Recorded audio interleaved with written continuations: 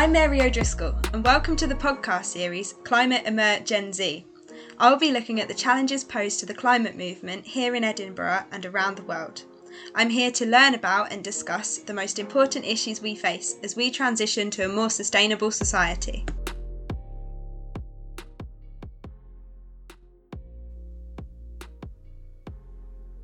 In this episode of Climate Emerge Gen Z, I speak to Alex Baldwin and Callum McAdden, founders of Untitled Oats, the Edinburgh-based oat drink company that puts sustainability at the heart of all their business practices. We talk about how Untitled Oats got started, the challenges and rewards of a startup business in a pandemic, and all the details to be considered as an ethical, environmentally friendly, independent retailer. How are you guys? Yeah, I'm very good, thank you. Thanks for having us here today. No, you're welcome. Thanks so much for coming on. Would you be able to tell me a bit about yourselves, Alex and Callum? Yeah, sure. So I'm Alex. I'm here today with Callum. We both graduated June time last year. We started Untitled Oats together. So I moved up from London. Well, I come from Bath, but I moved from London up to Edinburgh to get this started with Callum to see if we could try and make a Scottish oat milk. I don't know, Callum, do you want to say something? So I am Callum. I studied sustainable development at the University of Edinburgh. I'm actually from the Scottish Highlands, but moved down here for university. And then I went on a year abroad to Australia, is where I met Alex. And then, I sort of just graduated like everyone else into lockdown and, didn't have much to do. So came up with this idea together and we've been at it ever since. So how did this idea form? Was it something that you discussed jokingly in Australia, or how did this happen? I love that you met in Australia, by the way. That's such a great story. Well, not quite. I mean, the sort of very starting was just me not wanting to leave my house because of how horrible the situation was outside. So I was like making oat milk by myself, and I was like, hang on a minute. It's kind of weird that, I guess that it comes from like overseas. So I don't know. I messaged Alex and I was like, yo, how can we do this? How would this be done at a pre-industrial level? Because, I don't have any of the technical skills, and I thought Alex would have, a great amount to say on the matter. Right. With your... Yes. Yeah. I studied chemical engineering, so I guess on paper that would mean I'm quite well suited to do it. But of course it was quite challenging initially. I definitely realised that difference between university. You think you know so much when you graduate, and then you barely know how to do anything in the real world. Really? Have you faced a lot of obstacles, like logistically, since you've been doing this? Oh my god, yeah! Like we just continue to do so every day. There's sort of so many unexpected things that just come up, But yeah, I mean, I moved up here initially. I was just just trying to see like if we could get anything done. I mean, I myself had realised that oat milk is stupidly, there's no, way it should be costing, those huge companies £2 a litre to make. It's 90% water and it's 10% oats pretty much. And oats aren't exactly the most expensive crop in the world. Yeah. Also, given that, they're grown up here in Scotland, and Scotland has world famous tap water, as any Scottish person will have Yeah, true. Then definitely a gap in the market, so to speak. So we initially moved up and we just were working in Callum's home kitchen, just trying to see if we could get anything done, really, just experiment around with it a bit. Wow. We I guess made some mistakes along the way. It definitely wasn't a smooth journey all the time. I think like the next kind of big thing that happened is we tried to like do a limited trial with some of Callum's friends, where we just sort of practiced delivering a litre of oat milk to them a week, see how we could make it. And initially it wasn't very good, if I'll be honest. It was pretty awful. It didn't taste very good at all. But I mean, these brave volunteers were very constructive in their feedback, basically just telling us it was crap. Oh, God. So we had to, I guess, do a bit more reading, do a bit more research, and find out how oat milk is actually made by the big companies. Excellent. And so we, I guess, redesigned our process a little bit. We bit the bullet and spent some money on equipment.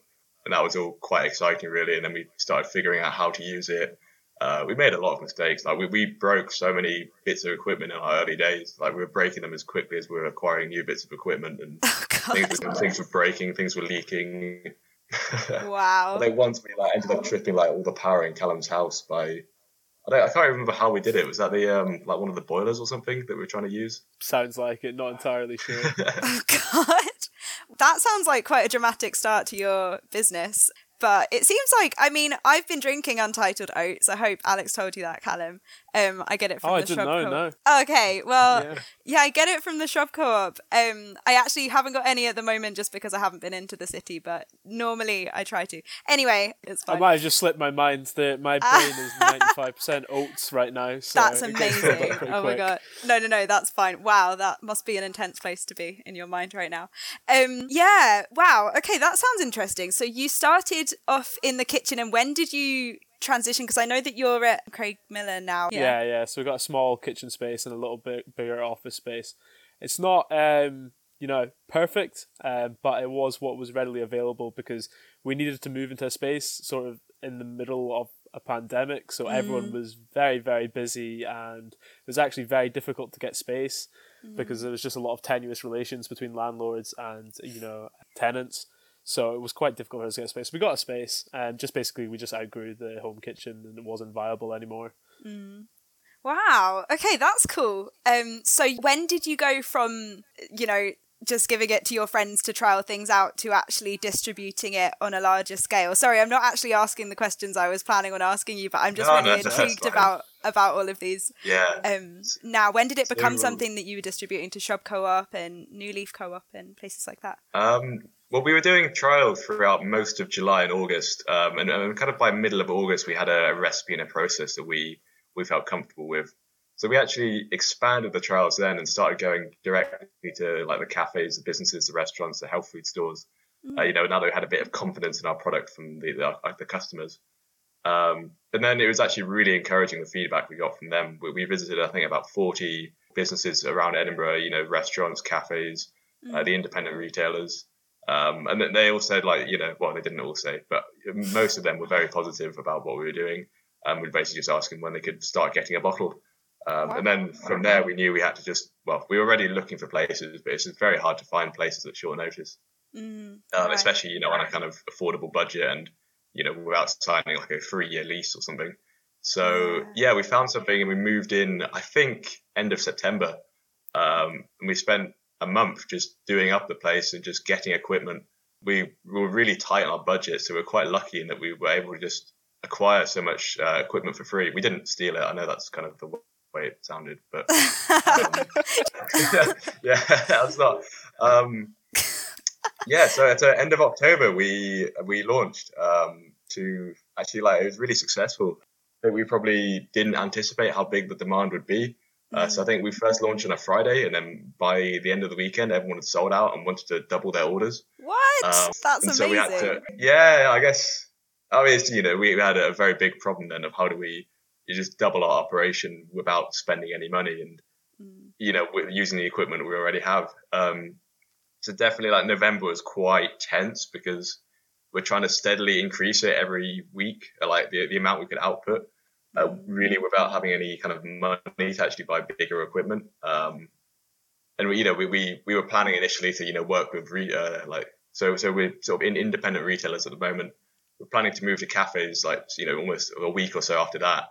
But we've had to just keep on pushing that back until we have the production capacity to do so. So actually, I mean, we still haven't got that done now, but it's been, it's hopefully a week or 2 weeks we'll be able to start working with other businesses around Edinburgh. Wow. I know it definitely seems like it's been 1 or 2 weeks for the last 6 weeks. Last time we've got the equipment, we're ready to go. Okay, wow. I mean, it shows that you guys have totally filled a gap in the market then. There was clearly a demand for this, right? Yeah, for sure. There's one of the reasons we actually kind of shot to popularity was because the market leader, of which will not be named on this podcast. We all know who it is.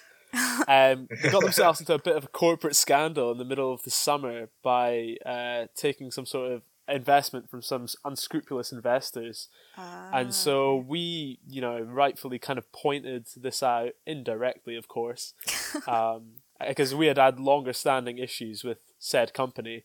And as a result, we kind of shot to popularity and, really created there was this large demand to get our milk out there instead, a more ethical milk, if you will. Yeah. I mean, it makes a lot of sense for me, being in Scotland, to be consuming Scottish oats, right? Because isn't the market leader produced in Sweden? Switzerland? Yeah, that's correct. It's made in Sweden and shipped across, Yeah. I guess like across the sea over to here, which is just absolutely crazy. It's 90% water, the product. Yeah. And it's just packaged in 1 litre cartons. Like this is mad. Yeah. Scotland has world famous oats and water. It should be made here. It should be a Scottish product. Absolutely. Also, as well, oat milk is the only real plant milk that can be made. It's the only mainstream plant milk that can be made in the UK using only UK ingredients. So that was a big thing that we wanted to do from day one. Is just only use British ingredients. Yeah. That's definitely limitations are both good and bad. It's been quite tricky, I guess, to find some suppliers in the UK when it's a lot cheaper in other parts of the world. Certainly, so vitamins is quite obviously if you buy oat milk at the moment, you'll find it fortified with vitamins. Not our oat milk, but anyone that's made in a Tetra Pak by companies that won't be named. But then a lot of the vitamins in the world are just all produced in China and they're just shipped over from there. So that was something we kind of couldn't do from day one. So we had to think really carefully about, I guess, what goes into our product. Actually working with like local people as much as we can. We get our rapeseed oil from East Lothian. We get our oats from Scottish borders. I think they're grown around there. And then the other smaller ingredients come from different parts of the UK.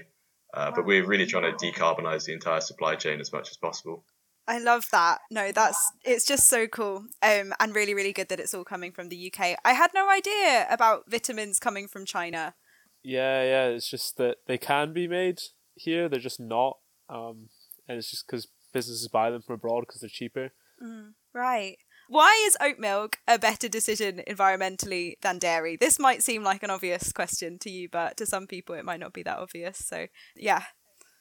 Yeah, no, to me, it kind of just like, it's good that you say it's kind of obvious because it's kind of just like the sort of base assumption. It's kind of the base assumption of the company, if you will. And when you sent those questions forward before the podcast, I went and like, all right, let's find some papers on this. But obviously I no longer have academic access because I'm a graduate. Yeah. But however, I will just say in general, it just has a lot lower emissions, land use and water use than dairy milk. That's all the plant milks: rice milk, soy milk, oat milk and almond milk. But as Alex rightfully pointed out earlier, you can't make rice milk or soy milk or almond milk in the UK, but you can make oat milk. So as well as having those lower emissions and land use and water use, we're able to also shorten the supply chains and just make it as local as possible. And that's the sort of summary, if you will. Yeah, no, that was a perfect summary. Thank you. What steps, I mean, we've touched on this already, but what steps have you taken to make Untitled Oats as sustainable as possible? So obviously we've got everything sourced in the UK, but then I know that you're transporting things by bike. Am I right? Yes. So we've got a e-cargo bike that we use to transport our oat milk around Edinburgh. So an e-cargo bike is basically just like an e-bike, but imagine a very big storage box in the front. It's a 600-litre storage box. You could probably fit like 2 people inside it. Yeah, and when it's full, it can transport nearly 100 litres of oat milk. And it's just so amazing. You can take it on the bike paths. You can zip up and down the cobbled streets. It's really manoeuvrable. It's a bit scary to ride sometimes if it's freezing cold or really windy. But it's so easy just to get about. And of course, being an e-bike, it's got a battery in that we just plug into the wall. There's no emissions from it whatsoever. That's amazing. And it's just a big toy to play with, pretty much. It's super useful. And actually, we're quite generous in that. We're supported by Spokes, which is a local cycling organisation, who gave us a grant quite kindly to use towards the cost of our cargo bike. Oh, that's awesome. Good to know. People in Edinburgh supporting each other. That's cool. Yeah, absolutely. We even picked it up. There's the bike dealer was Laid Back Bikes. And the guy there is just so knowledgeable about any kind of cargo bike. Like if you need a cargo bike in Edinburgh, like Laid Back is just the place to go. They've got all kinds of funny looking e-cargo bikes over there. Really? Wow, that's great to know about. Did you have anything else to say, Callum? Sorry, I felt like you were going to say something. Oh, I was just going to say, so yeah, the e-cargo bike's great. Upgrading from there, we're looking at the possibility of electric vans. I think one important thing to say is that there is some criticism to be made of electric vehicles in the environmental cost of their battery. And this is something we're critically aware of. And like going forward, we're always, me and Alex are always pinging back forward arguments against each other and trying to take a holistic perspective and not, let any lacks on ourselves and try taking like the full cost of the decisions that we make. So we're not entirely sure where the future is going, but it's always going to be there, that considerations. And currently it's emissions free, the delivery. That's great. No, it sounds like you're thinking of everything, really. Are there any other ways that you've made Untitled Oats sustainable? Are there things that I'm missing? So we've got the bike and the local focus, but anything else? Yeah, so I don't think we've mentioned it actually so far, but we reuse all of the bottles that we do. So we sell our oat milk in glass bottles, which we end up collecting during the next week's delivery. We bring them back to our unit, we clean them, we sanitize them, and then we basically reuse them again. This is so much better for the environment than Tetra Paks, which is the cartons that other companies sell their oat milk in. The Tetra Paks are basically, you see on the outside, they look like cardboard, but actually on the inside, they've got a layer of aluminium and then up to 7 different layers of plastic that are superheated onto the inside. So they're sort of stuck onto the inside. They are recyclable, but they are very problematic to recycle because basically every single layer needs to be separated and dealt with in its own way. And actually what ends up happening normally is that the plastic from there is just downcycled into single-use plastics that end up going into the environment and leaching microplastics.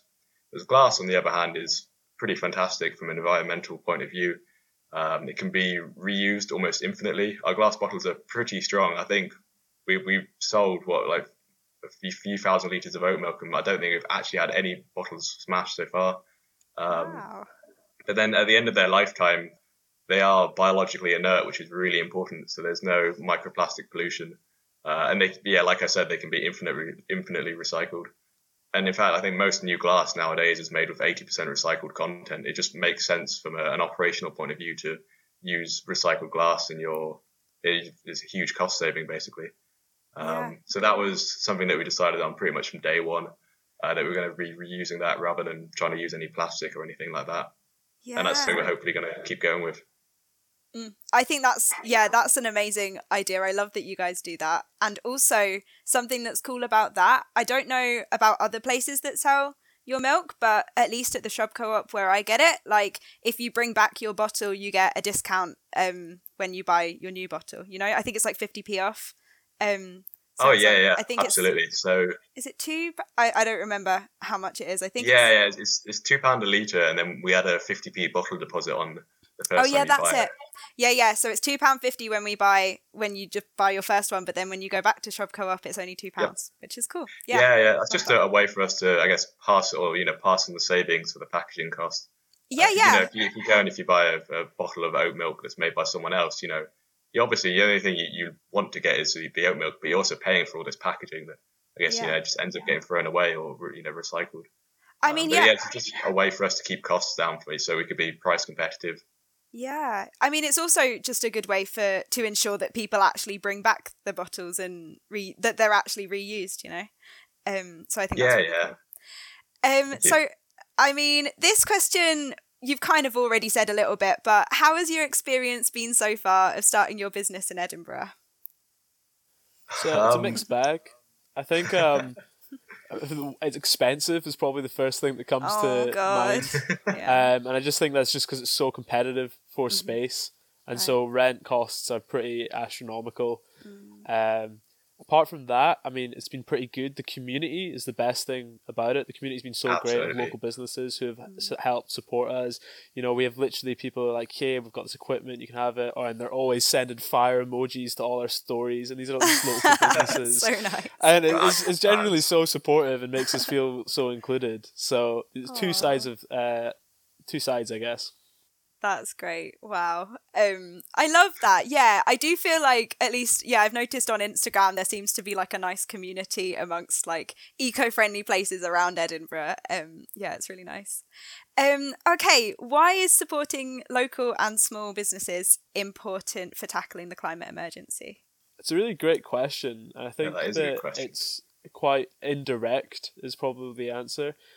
It's just those knock-on effects that, you know, local and small businesses, in my experience anyway, seem to just make more of like a really personal decision about where they're getting things from. So if it's a local business, there's a good chance they're going to be using local ingredients where they can. Like all the sort of small local businesses and independent retailers we supply, as soon as we said, oh, well, we're a local oat milk, they're pretty much like, yes, can we stock you? And so I would say it's pretty much indirect. It's not necessarily quantifiable from like a directly kind of way. It's more of an indirect knock-on effect on the climate emergency, if you will. Yeah. Okay, no, I absolutely agree with you there. Alex, did you have anything to add? Or Yeah. I think also just to add is pretty much just to echo what Callum said. But also for us, like, you know, we're a small business getting started. You know, we don't make massive quantities. We don't have any gigantic oat milk factory. We couldn't just go to Sainsbury's and Tesco and just tell them like, yo, do you want to sell us our oat milk? Because they would, you know, they want to take a huge cut and they'd want like hundreds of thousands of litres every month. But it's just fantastic that we got these, I guess, smaller businesses that are able to support other small businesses. You know, for instance, you know, I guess what we're doing is kind of, it's going a bit against the grain. It's taking a risk. It's kind of betting on the environmental, how do I say this? I guess, you know, a big USP for us is our commitments to sustainability. And I guess we're not in a position to just approach a huge retailer and tell them like, yes, this is definitely going to sell. You know, all your customers are going to care so much about the environment. They're going to buy a new product.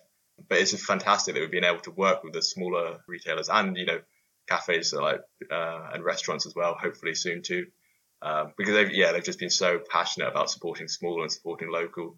And, you know, they're just willing to take a bit of a risk for something that's a bit out there, something that's a bit different. To say, actually, on this note of local and small businesses for tackling the climate emergency, is that retailers, Alex, when you mentioned that they, you know, take such a huge cut, there's, it just reminded me of when I was studying certain modules on the rise of retailers over the last 50 years, particularly supermarkets, creating a sort of race to the bottom amongst producers.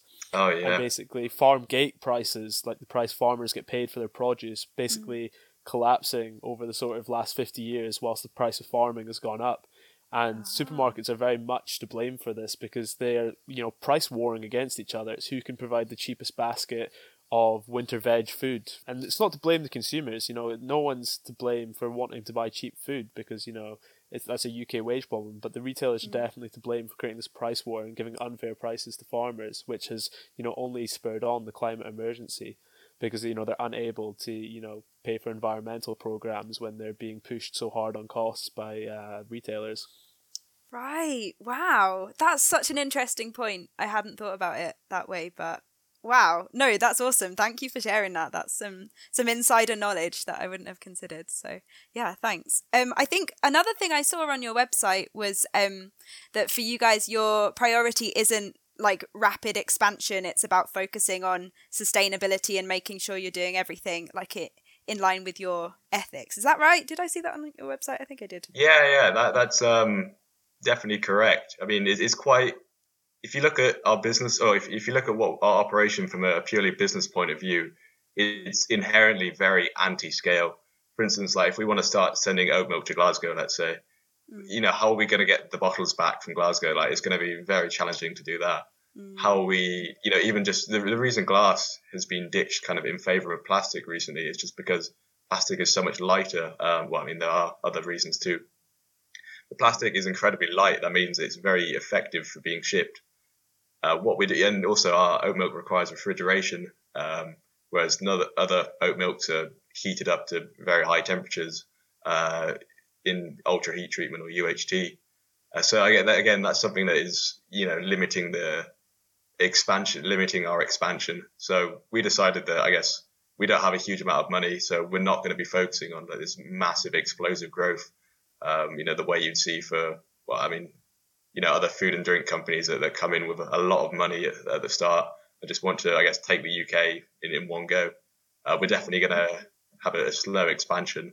We're definitely going to stick to our sustainability principles throughout that. Now, that's going to be quite challenging to do, but I mean, I'm sure we'll think of a way to expand in the future.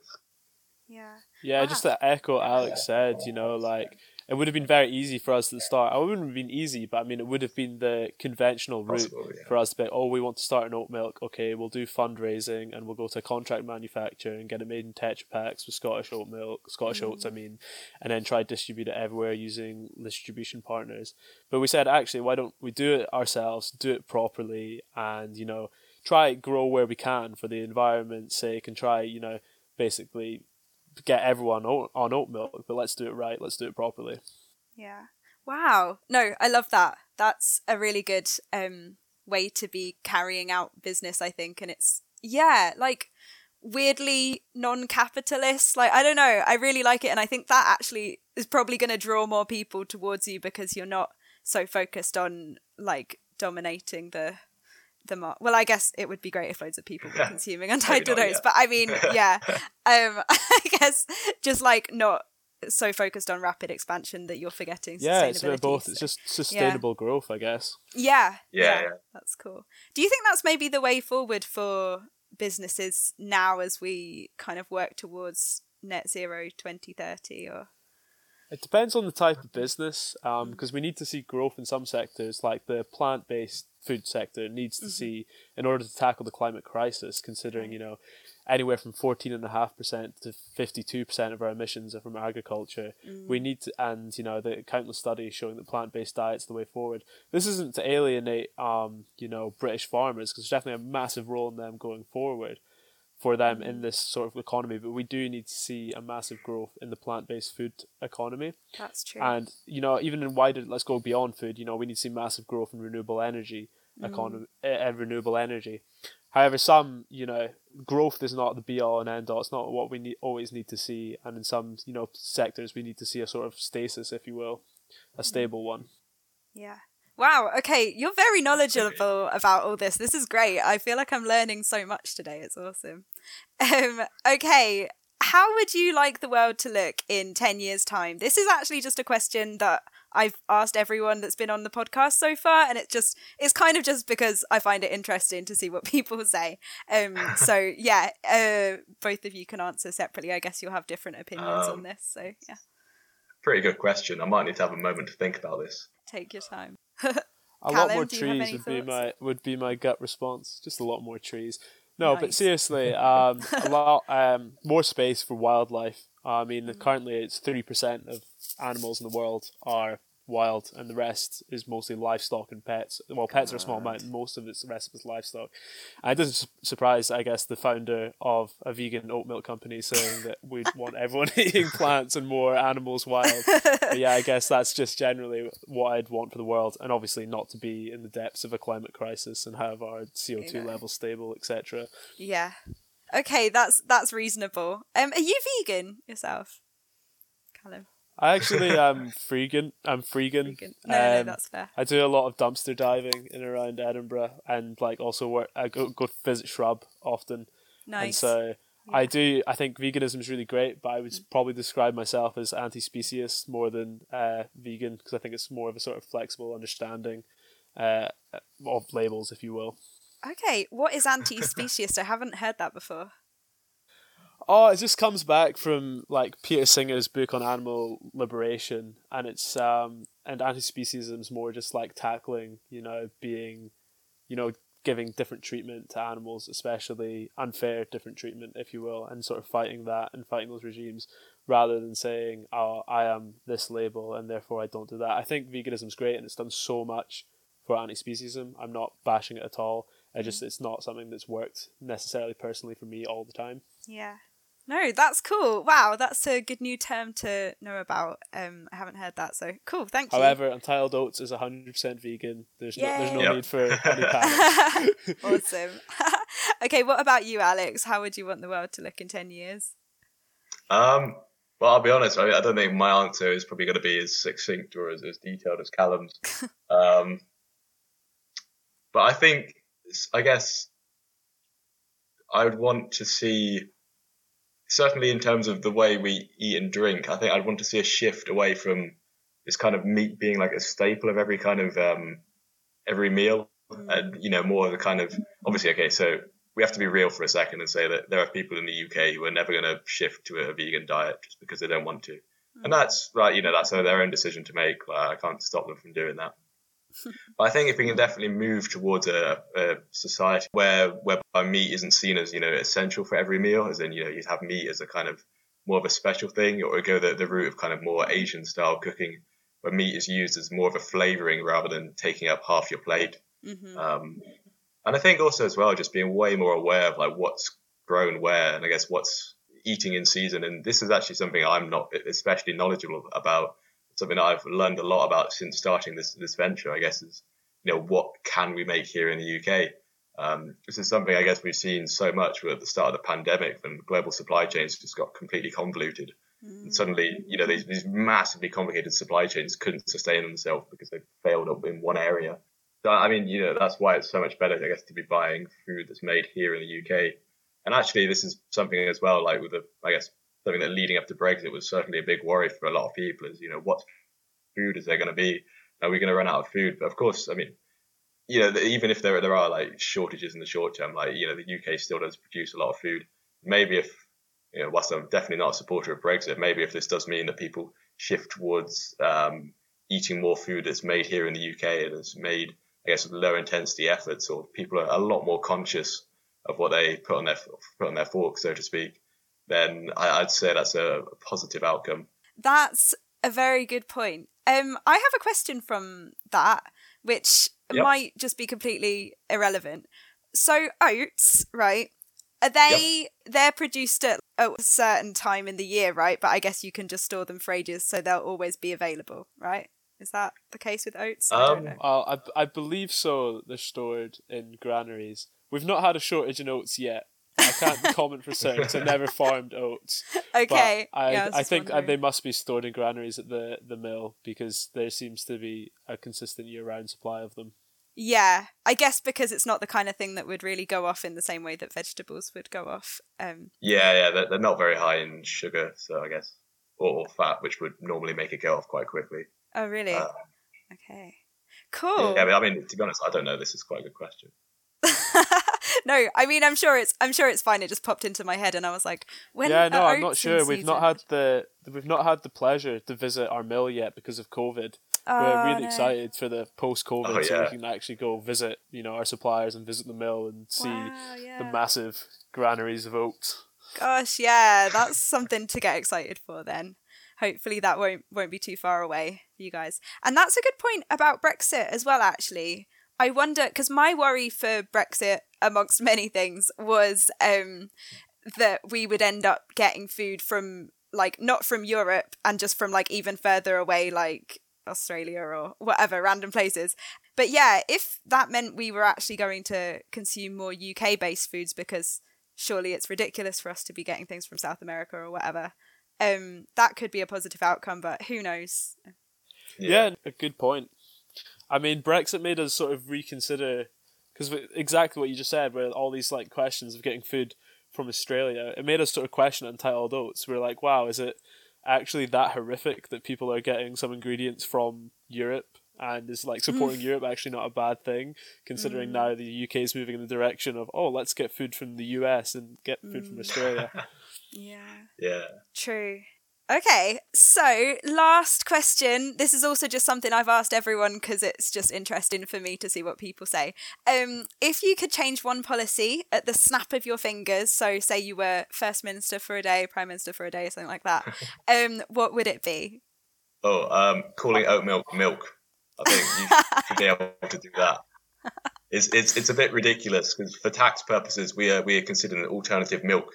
But we can't put the word milk anywhere on our bottle or anywhere on our advertising, even though 99% of people call it oat milk, and peanut butter gets a free pass for some reason. And, you get coconut milk in a tin, and that's considered okay, but as soon as it's in a glass bottle, that's completely unacceptable, I guess. That's hilarious. No, I guess that must be annoying for you. So you have to say it's an oat drink, don't you? Yeah, we say it's an oat drink. I mean, it's not actually that annoying, and I think if I thought about this question a bit more, I could probably come up with a much better policy to change. No, that's funny. It's cool because everyone's given like things that are very specific to their issue, and this is a battle that the oat milk / oat drink industry is facing. So interesting.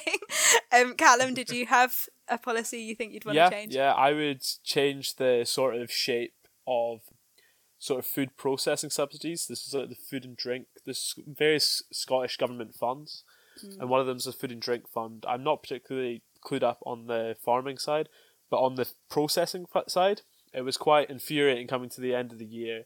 And sort of two things. A, we couldn't really get any support as a small producer. All the grant applications were in the hundreds of thousands of pounds. Whoa. Is how much they expected you to put forward yourself before they would sort of match that. Oh my gosh. Which I think is quite infuriating because it doesn't support small scale producers at all, which I think is vitally important.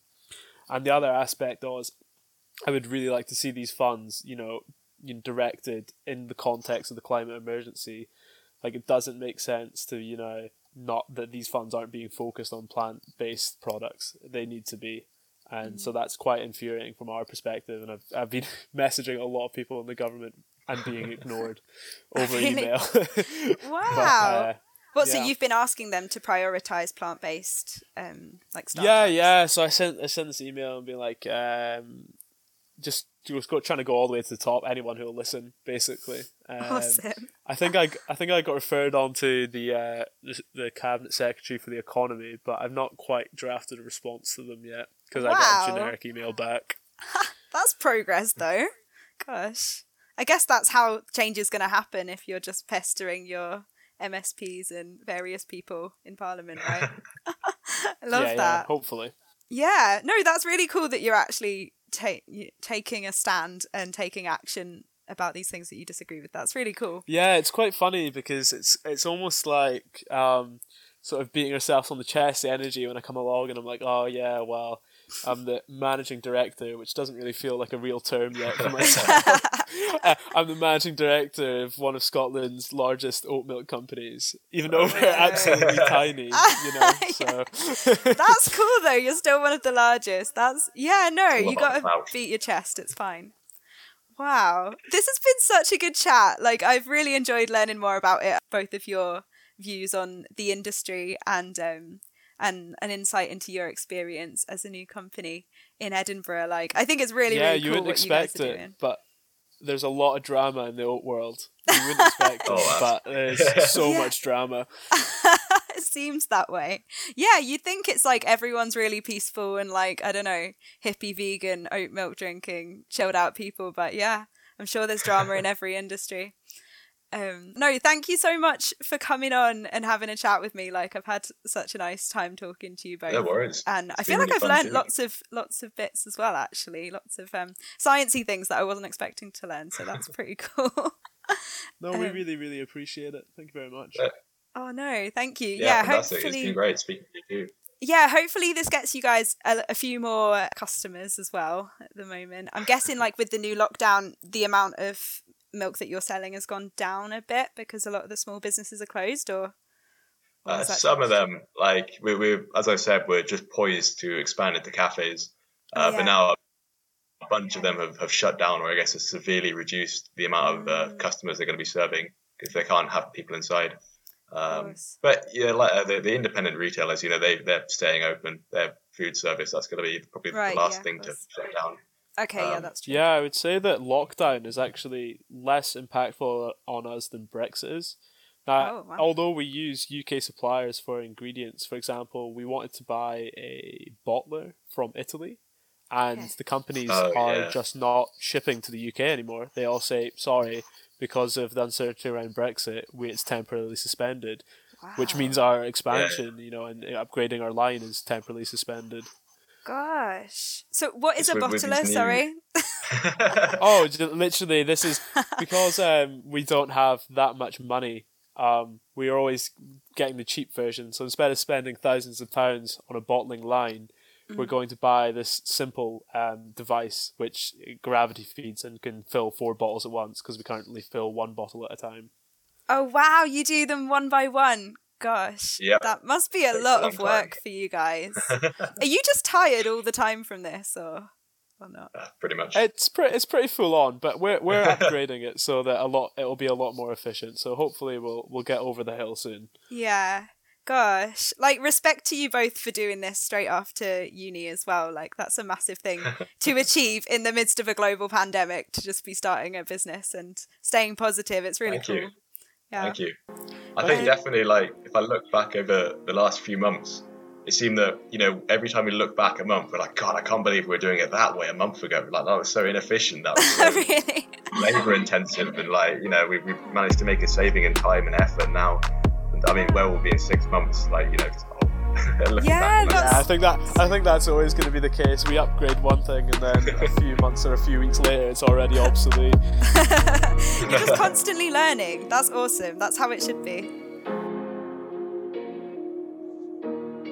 So, that was my chat with the lovely founders of Untitled Oats.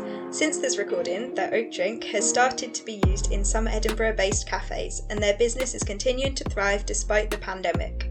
For more information about Untitled Oats, you can visit their website, available in the description, or follow them on social media. This has been Climate Emergency. Thank you for listening.